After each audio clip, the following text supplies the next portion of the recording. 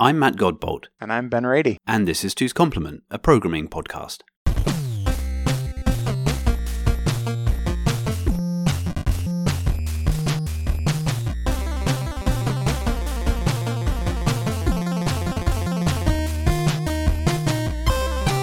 Hey Ben. Hey Matt.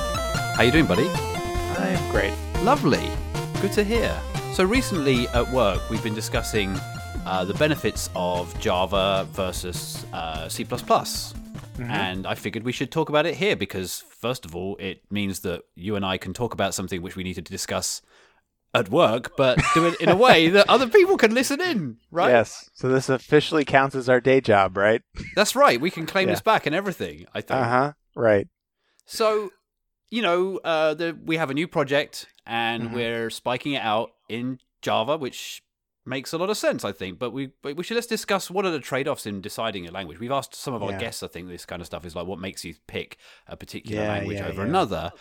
And I figure we should discuss a little bit about that. Yeah. I think we're going to have to try to describe a little bit about what this project is. Because with any of these decisions, right, it's all about the constraints of the project and what you're trying to achieve and a bunch of other things. Absolutely. And it's going to be hard for us to have that discussion in a very after. It's like, well, we're doing a thing. Yes. Right? So maybe I don't know, you could give your description of what this project is and sort of the constraints around Right. it. I think so. So obviously we work in finance.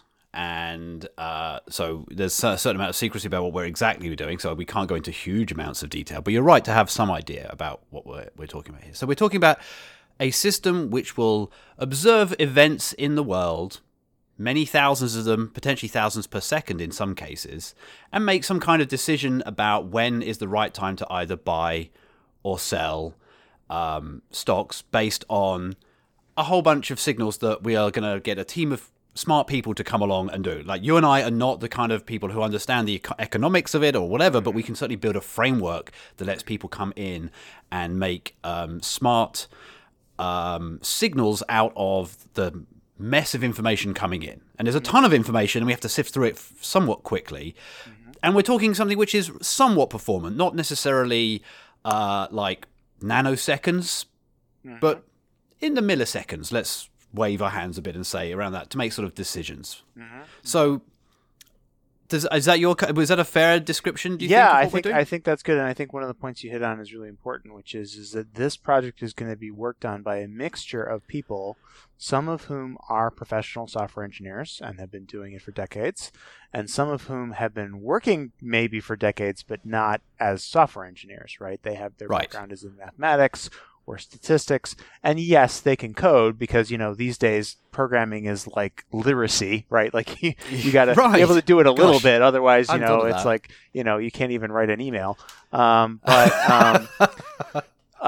they're not professional software engineers, right? Like, just like somebody writing an email isn't a professional writer. So there's because of that, we don't want what I would normally want on a lot of these types of projects, which is everybody solves all the problems together, right? Like you have a big group of people, and yes, people have different strengths and weaknesses, but the expectation is that, like, hey, maybe Ben, your SQL's a little bit rusty and out of date.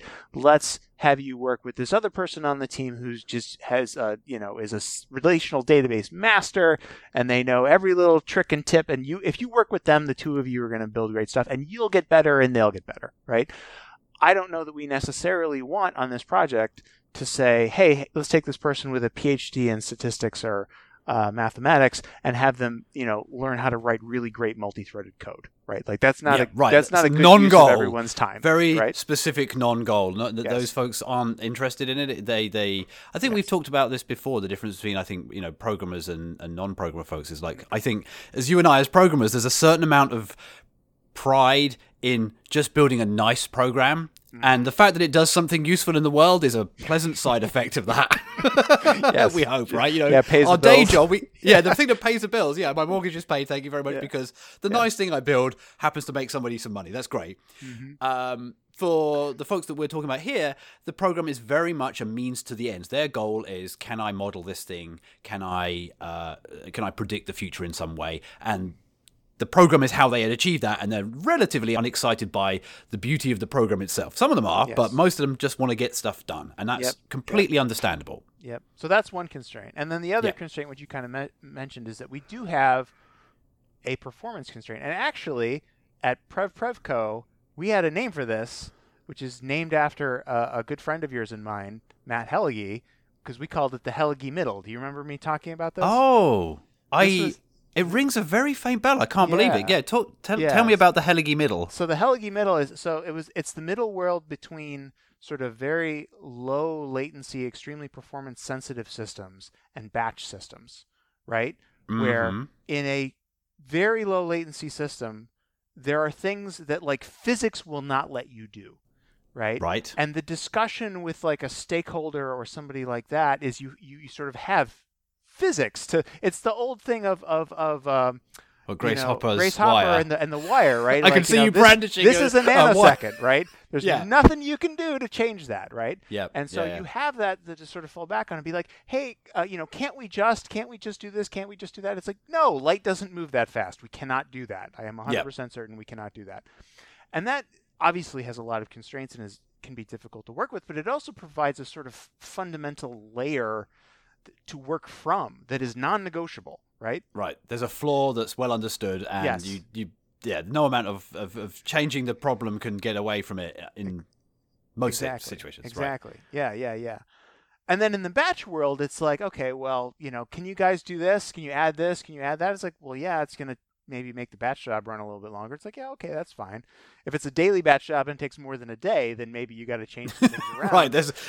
But ultimately, the constraint there is not, at least from the point of view of the business goal, it doesn't matter, right? I mean, as a programmer working on that batch system, and if every time you make a change you need to test it, it takes you 23 hours and 35 minutes, you might just want to speed it up a little bit, but that's not going to prevent the business from achieving its goals, right? Right.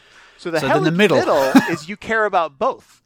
You care about performance, but not so much that you're constrained by physics, right? Right. Which means that when somebody comes along and says, hey, can you just add this in? The answer is an unfortunate, it's not no, and it's not yes. It's like, well, probably. It depends. And it's going to be really difficult to figure out if that was a bad idea until 6 months after we've done it, right? Like, and so the sort of middle world where you're not, you don't have as many hard constraints, but you have a whole bunch of soft constraints. Mm-hmm. And the intersection of all of those soft constraints can be A, very difficult to just figure out, and B, very difficult to sort of negotiate from like a business and strategy standpoint about like, okay, we have a whole bunch of things we could do. What will happen if we do them? Which ones should we do, right? You almost don't have the constraints there to tell you. It's like, well, that one's physically impossible, so we can take that off the list right now. Got it. Right? It strikes me that most software development falls into this category. I think it does, actually. It's just that I have previously, I worked with Hellige on a bunch of this stuff. So we would spend a lot of our time down at the physics constrained end. And I think like any kind of, I was going to say art because that's the only thing I can think of, but this isn't art, but maybe it is. Any kind of art that's, the constraint really helps, right? The more constrained your environment is, the more creative you can be within that constraint system. And I think some of the best code I ever wrote and the best ideas I ever had came from constraint system, be they ridiculous, 35-year-old 8-bit hardware that only can do so much, or even games consoles, or any of those things. Or, well, here's the fastest computer money can buy. Here is the shortest cable we can possibly fit. These are the constraints. Everyone else is laboring under the same constraints. Go make it do the thing we need it to do as fast as possible. Mm-hmm. So when you're in that, and then maybe in the batch job, there are just literally no constraints. I'm going to put an asterisk. I'm sure there's always constraints. They're just much. They're few. I think there's fewer of them generally, and it is a little bit of a spectrum. Continuum. It's got one firm side on like one side of the spectrum, and then the other one is just sort of trails off into infinity. But that Hellige middle is where there are reasonably it's a very high dimensional space. There are reasonably many trade-offs you can make and still have a good solution that's sat there in a minima.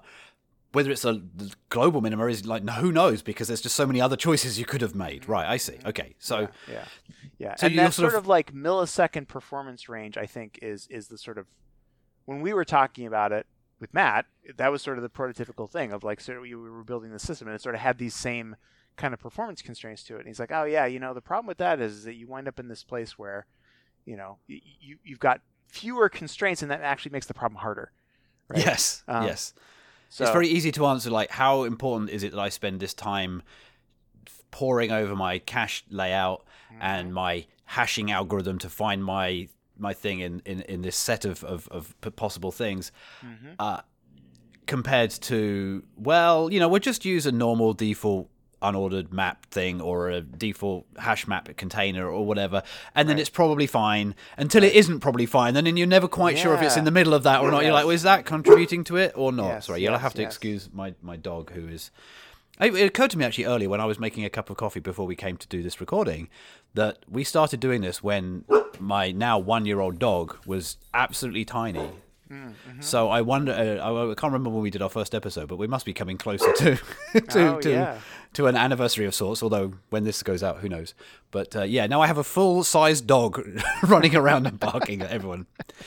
Anywho, the Heligi middle and the milliseconds and the under-constrained thing, which means that I suppose charitably you could say that means there's a lot of scope for individual choice about what is best for the people working on the project, which I think probably leads us to the idea that what we're developing in is Java because of the various people that are available and the skill sets they bring. But there are other reasons why it's a great choice.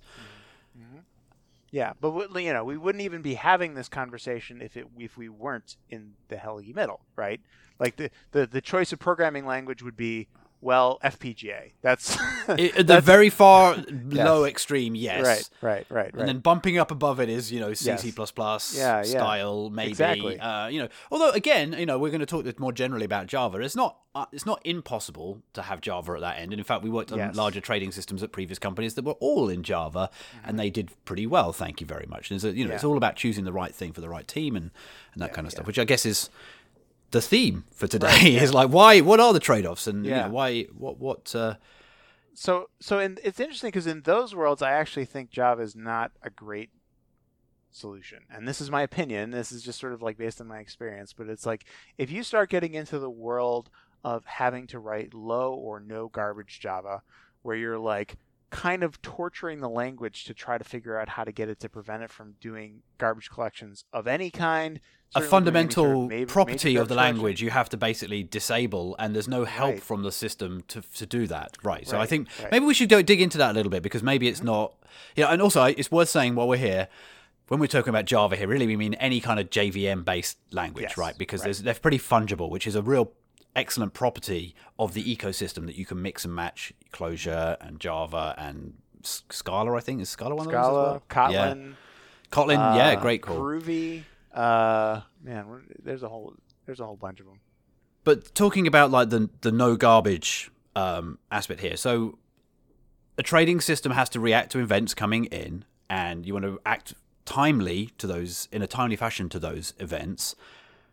And ideally, it's not just the fact that you can it's not just that it's a fast response. It's that the properties of the time that's taken are sort of well understood. You can say it's like between 3 and 5 microseconds. Would be a really lovely thing to be able to say I can react between, right? And I know that there's some variance because the computer isn't a perfect environment anymore for programs. There are other things going on, cache lines are going and whatever. But what you want is low variance in your response time, because you can always account for a relatively slow, to some extent you can deal with slowness if you know it's going to happen. But if it's a wide range of most of the time it takes 5 microseconds to respond, but sometimes it takes 50 milliseconds. You're like, well, those are the times when you're going to lose a ton of money in the kind of world that we're talking about.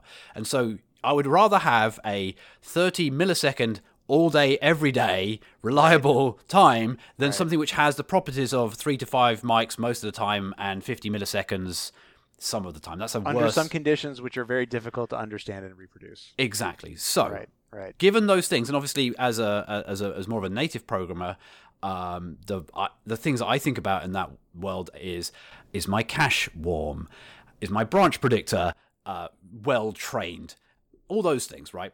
In the Java world, you have the runtime that is trying to adapt to make your program run as fast as possible. It can do JIT compilation, and that's great. Once that's settled down, though, that usually the JIT is good. You've run your code a few times, and now it's warm. There's a whole bunch of things we can talk about maybe about that. But like most of the time, one thinks about the JIT sort of stabilizes at some point. You don't have to worry about it anymore. But if you're creating new objects, and which is a very idiomatic Java thing to do, then at some point the garbage collector is going to kick in. And of course, the garbage collector is an amazingly sophisticated and clever piece of software using multiple threads, using non-stopping garbage collection techniques, so he doesn't actually have to stop the world and all that kind of stuff. But every now and then you'll bump up against it, and then you get a big block of variance in your program.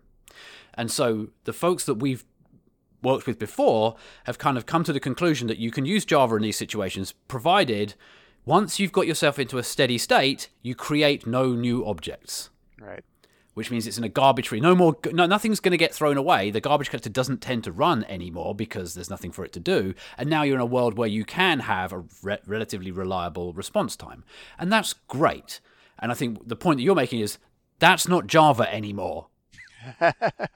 It is, I think in that world you lose a lot of the benefits of Java, right? Which is Java has the JVM has a really great ecosystem of a lot of different tools and libraries and people that can help you troubleshoot problems, that can help you solve problems with open source tools and other tools.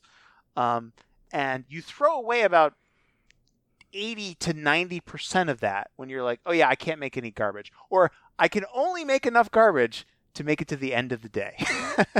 That's another technique we're both aware of, is that you just throw tons of memory into your computer, and you say, right, the heap size is 1 trillion bytes. The whole memory of the computer is one heap. Go. Hopefully we don't get to the end of it. Yep.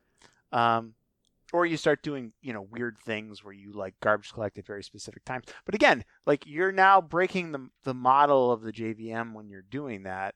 And can you do it? Sure. Have people been successful doing that? Absolutely they have.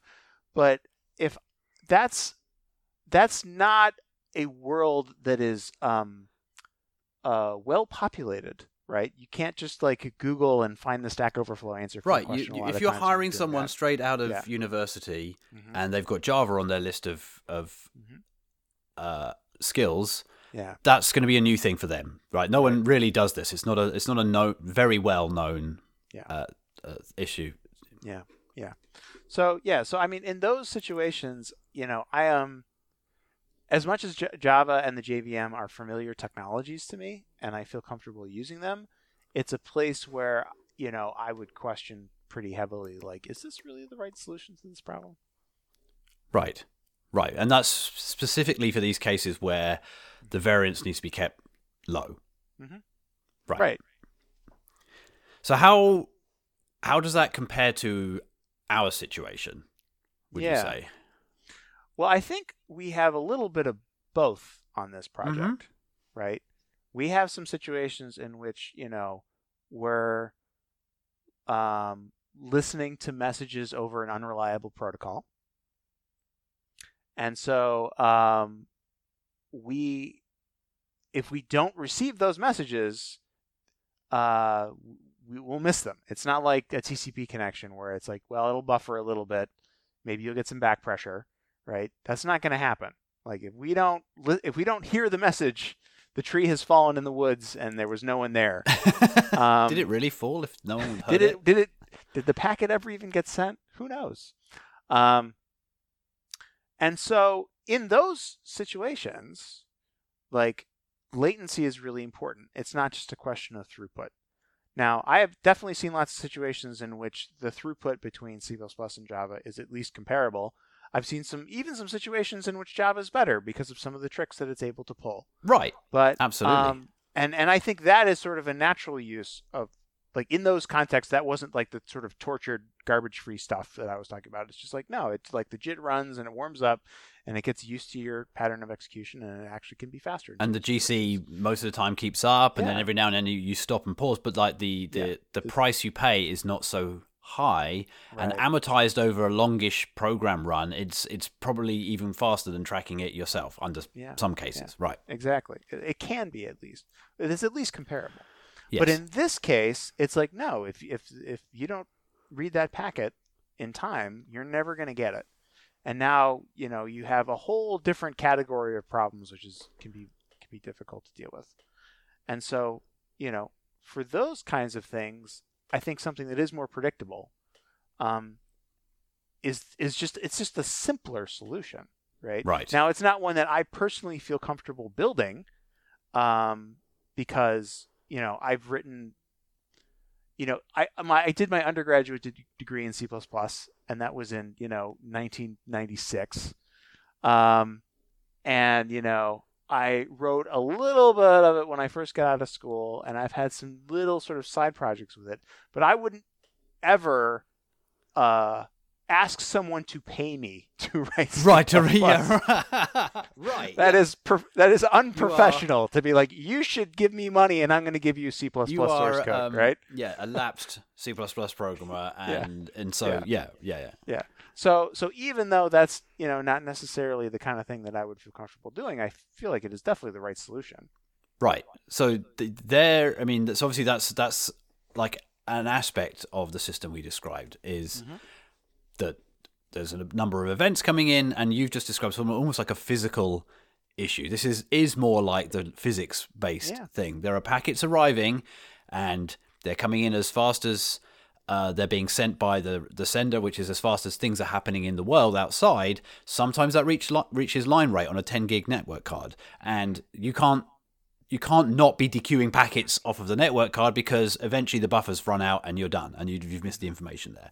And so that's a perfect example where you want the absolute predictability. Anyone here who does like hard real time systems is laughing at my idea of like, absolute dependable performance. Like, no, nothing like that. But like dependable enough for you to never be more than a few thousand packets behind what the network card is dequeuing, so that you can keep up with it and keep feeding it new buffers and all that kind of stuff.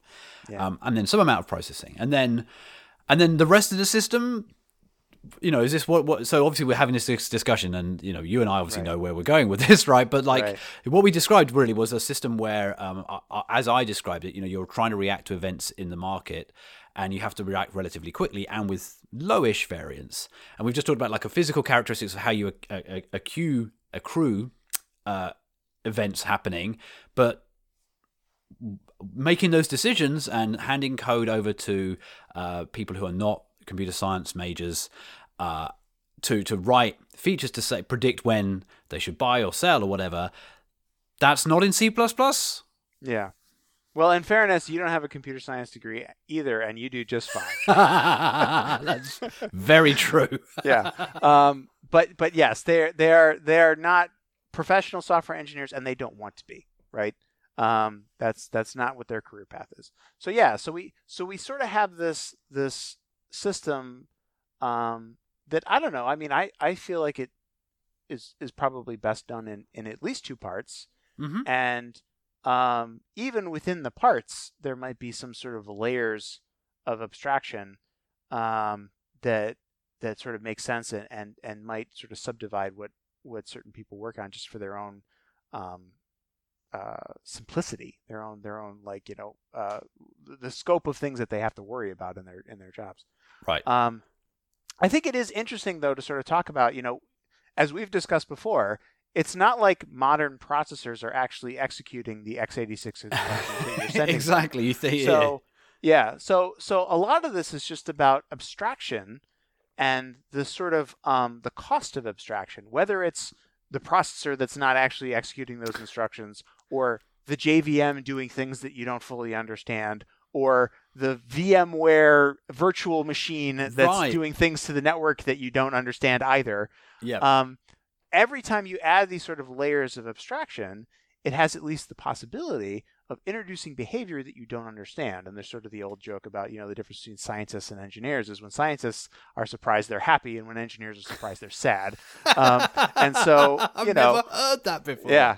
That's brilliant. Yeah, I mean, it's the thing. So like as engineers, when we see something and like, I don't understand why that just did that. It's like, oh well, crap, this isn't going to be my That's it. whole week I'm not now, going home right? on time today, Yeah, and I'm going to have 3 people crowded around my monitor, all staring. Like, how can this possibly be? right, exactly. So the more of those layers you have, the more likely it is that you do that. Now, if you want to use the silicon rocks we've tricked into thinking as the basis for your system, you're going to have that x86, microcode thing. Like that's happening, but you don't have to add other ones to it if you don't want to. And so in the situation of we have people who are going to be working on the system, we're not software engineers. We're going to have to add some layers of abstraction for them. Right.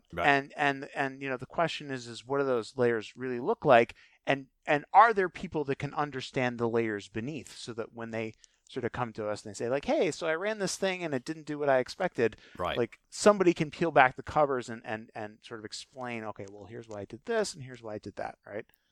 But a lot of that also sort of depends on, like developer or, basically like workflow ergonomics. Right. That's what I was going to get to. Like this layering and abstraction, obviously you add the right number of layers of abstraction to make your life as easy as and as flexible as it needs to be. And when you're down at the physics level, there are the fewer levels. You almost are required to use fewer levels of abstraction, or to use layers of abstraction which ultimately net out, which is kind of the C++ way, and indeed the JVM's ability to, in terms of about software layers of like interfaces and whatever, then eventually they can all boil down to, yeah, look, we know what you're doing. You're just reading a byte here, right? Good stuff.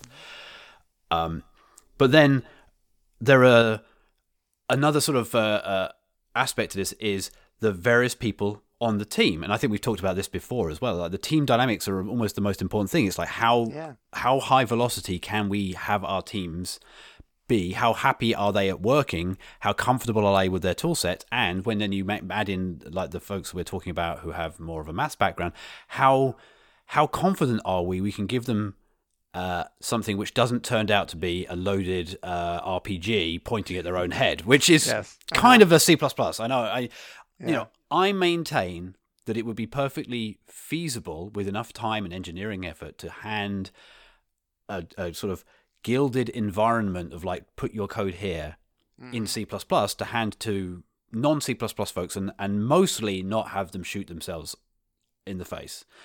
But that would be a huge undertaking, I believe, compared to having essentially language level safety nets that something like Java gives them. Or, a lot of the rest of the world that we're using in our industry uses Python for this, because again, there are a number of ways you can blow yourself up with Python, but almost none of them involve strange memory leaks or, crashing with threading behavior and all that kind of stuff, right? So a lot of the decision process is around how can we give an ergonomic and environment to the researchers such that they can do their job really well, and we can still be performant enough. Right. Yeah. The performant enough is one of the places where this gets tricky. I think part of that problem is hard no matter what language you choose for this, right? I think the you have to really think about like the sort of the platform and the structure that you're giving them, and it is going to be like language specific. Like obviously in Java, like to an extent, you don't have to worry about memory. You don't have to worry about memory freeing. You have to worry about memory allocation, because if you allocate too much of it, you're going to burn all your CPU time in the garbage collector, and then nothing good is going to happen from that. But you that is a feature as well. That is a feature, right? That is part of that is a feature. It's like, well, okay, we don't have to worry about this, and that's a good thing. Right. And I mean, a lot of the stuff that you do get in well-designed C++, I can see ways where you could structure things where they were very difficult to use incorrectly. Whereas one of the things that I've certainly seen with just not necessarily researchers, but novice software engineers, is they start to develop superstitions around garbage collection and the JVM about like, oh yeah, you shouldn't use this because it creates too much garbage, or stuff like that. And like, I've seen folks using like patterns from like the late 90s about always creating string builders in Java and doing all this horrible concat type stuff rather than just writing out the obvious stuff. And like since about Java 10, well, I can't remember what it was, but like the Java compiler has been able to do the thing for you, right? And, yes. You know, again, there's those superstitions, and it's because it's not easy to measure the effects of it. You end up doing these kinds of things. I mean, and like that's not unique to Java folks. Let's be absolutely clear. The number of people that will like pack structures in weird ways in C because they think, well, this would be better. And you're like, well, is it? Right. Yeah. Right. So I think a lot of this actually comes down to some of the things that we talked about in an earlier episode about performance testing, and like having sane and intersubjective ways to do performance testing, where like when someone when someone introduces a performance problem, whether it's speed or memory or both, there are ways to measure it and there are ways to talk about it that are not, the system doesn't feel crisp today. So oh my word, that is such an in-joke. Do you want to? Should we explain? I think we have to explain that. Yes, I have only heard this secondhand. I was not there when this was uttered, so I have a sort of, all right, I'll give an abridged version where if you are the operator of a trading system, you basically turn it on, you can adjust some parameters, and then you're watching the buys and sells come in, and that's all your interactions with, and hopefully you notice that you make money at the end of the day or during the day as well. And famously, one of our desk heads, we would make a change, and then he would describe the feelings that he got turning the system on and observing the trades with like literally no information really at all, but going, it seems really crisp. It's like a good trade. Whatever changes you made this better. Like it was like some kind of, I don't know, air freshener variant. It seemed very, very strange to me. And in fairness, in the games industry, we used to have similar things. Oftentimes there wouldn't have been any obvious change that would have made it faster, slower, or anything.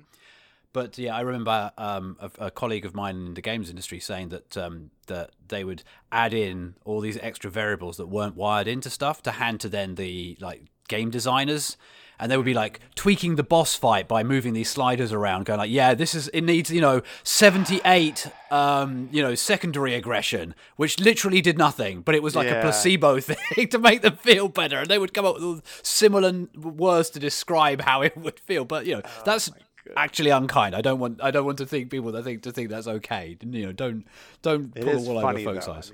It's funny. All right, and it was It's unkind, but it is funny. So yeah, I mean, I think it's a hard problem working in this environment where you're going to support people that are going to write code, but they're not professionals at it. They don't want to be professionals at it. They have another profession that they're professionals at. Is a challenge no matter what tools you use. Right. And the tools that you choose will inform the kinds of problems that you have to solve for them. But the premise that we have going in this project right now, at least, is that we think Java will be a better environment to support those researchers and the code that they write. But it's certainly not the case that the entire system, I feel. Right. I think that's something we glossed over, I think, a bit earlier, is that, one of the layers of abstraction, such as we described it, is less of an abstraction layer and a physical layer between a part of the system which can run in pure native and keep up with the network card, and then have a way of communicating to the rest of the system through an elastic enough buffer to handle the fact that maybe from time to time the other part of the system isn't quite keeping up, but it doesn't matter because the packets are being dequeued and put somewhere where people are getting it, and they've been processed enough to make it straightforward for the downstream consumer to handle too. So that sort of seems to be the right compromise, where we're putting the native engineering effort in the place where it's required. We're keeping our options open in the other world. There could be places where we could still use native aspects or other languages, whatever. But like for now, the rest of the system might as well be in a language where out of the gate, we can get folks in and they can start writing code and be productive without necessarily being aware of all the foot guns that C++ brings. Right. And it still has a decent chance of being performant. I mean, like we've said, Java can be very, very performant. Sometimes it can beat C++. So it's a sort of mix and match approach, I think, is what we've come to here. Yeah. And I mean, there is a certain additional strength in that diversity of, the more of these platforms that you have, the greater access to sort of tools and libraries and things that you have, right? If we find some library that solves a particularly important problem for us, and it's a native library, we don't have to pull any like JNI shenanigans to shoehorn it into our Java system. We can just build some native code around it and have that be a major component of the system, and that will work great. And because, there's nothing more disappointing to me when I'm working in Java and I clone some project and I've got the JDK installed, or it automatically just installs in the make file as I would usually do. And I go to run it and it's like, oh yeah, you haven't installed this apt package. And I'm just like, no, why? Why? Yeah, it's the worst. It's a sad, unfortunate, situation that the many things that do need native stuff do just require you to apt install it as like a global somewhere and sudo this. You're like, no, we shouldn't have to sudo insta anything these days.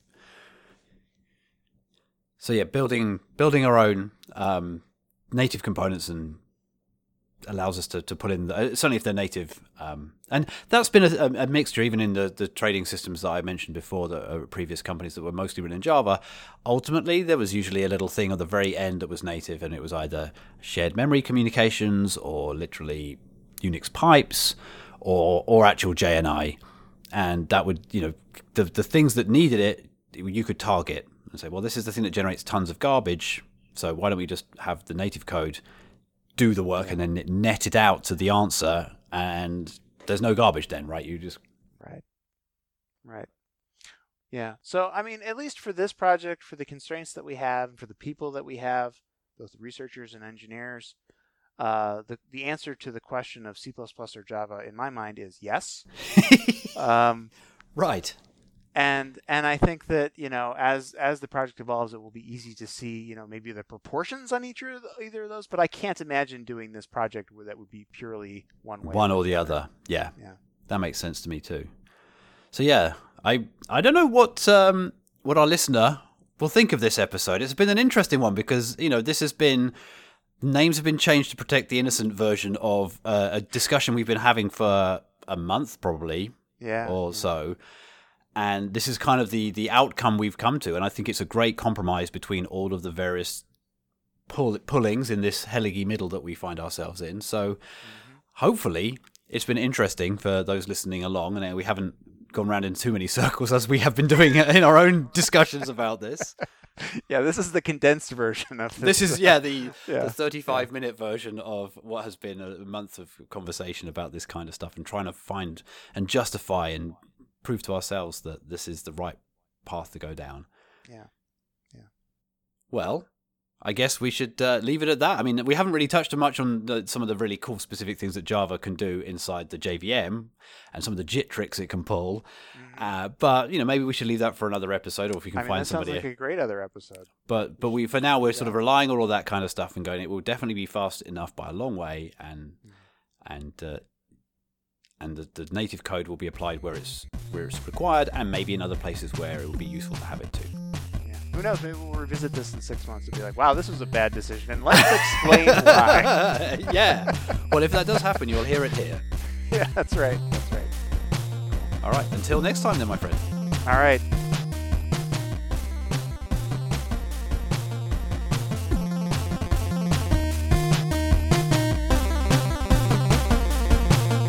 You've been listening to Two's Complement, a programming podcast by Ben Rady and Matt Godbold.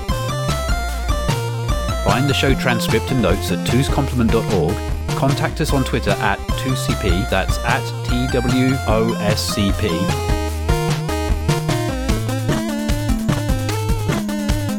Theme music by Inverse Phase, inversephase.com.